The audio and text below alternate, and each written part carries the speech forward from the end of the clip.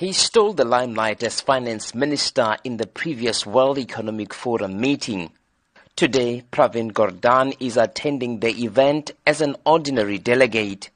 He says he's interested in the issues discussed at this forum. Well, I was invited in the first instance. Secondly, in my previous capacity, I was part of organizing this particular event. But I'm still interested in some of the issues that the forum itself is looking at around leadership, around inclusive growth. And as you know, we've started talking about inclusive growth in South Africa a little bit before the rest of the world. And today, inclusive growth is a worldwide topic and concern in terms of the lack of inclusivity. He says the diversity of views in government is important, but he has maintained that sound judgment from those in power is critical. So you do need a diversity of views, but at the end of the day, it's about sound judgment. It's about whether the direction, decisions, and policy choices you make are consistent with the challenges that you face in your own environment. And there's also room for experimentation, but let's call it safe experimentation in our environment as well.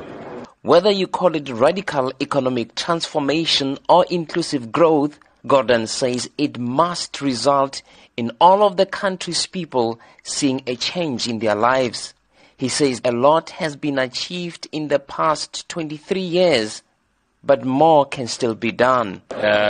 People are better off today than they were before, but aspirations mean and real conditions mean that there's still a lot of work that we need to do.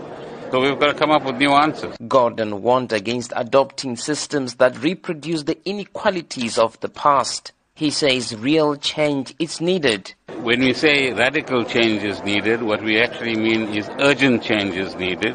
It has to be more far-reaching than the changes that we've made so far. It must fundamentally actually restructure the economy, because our economy is still shaped on the past.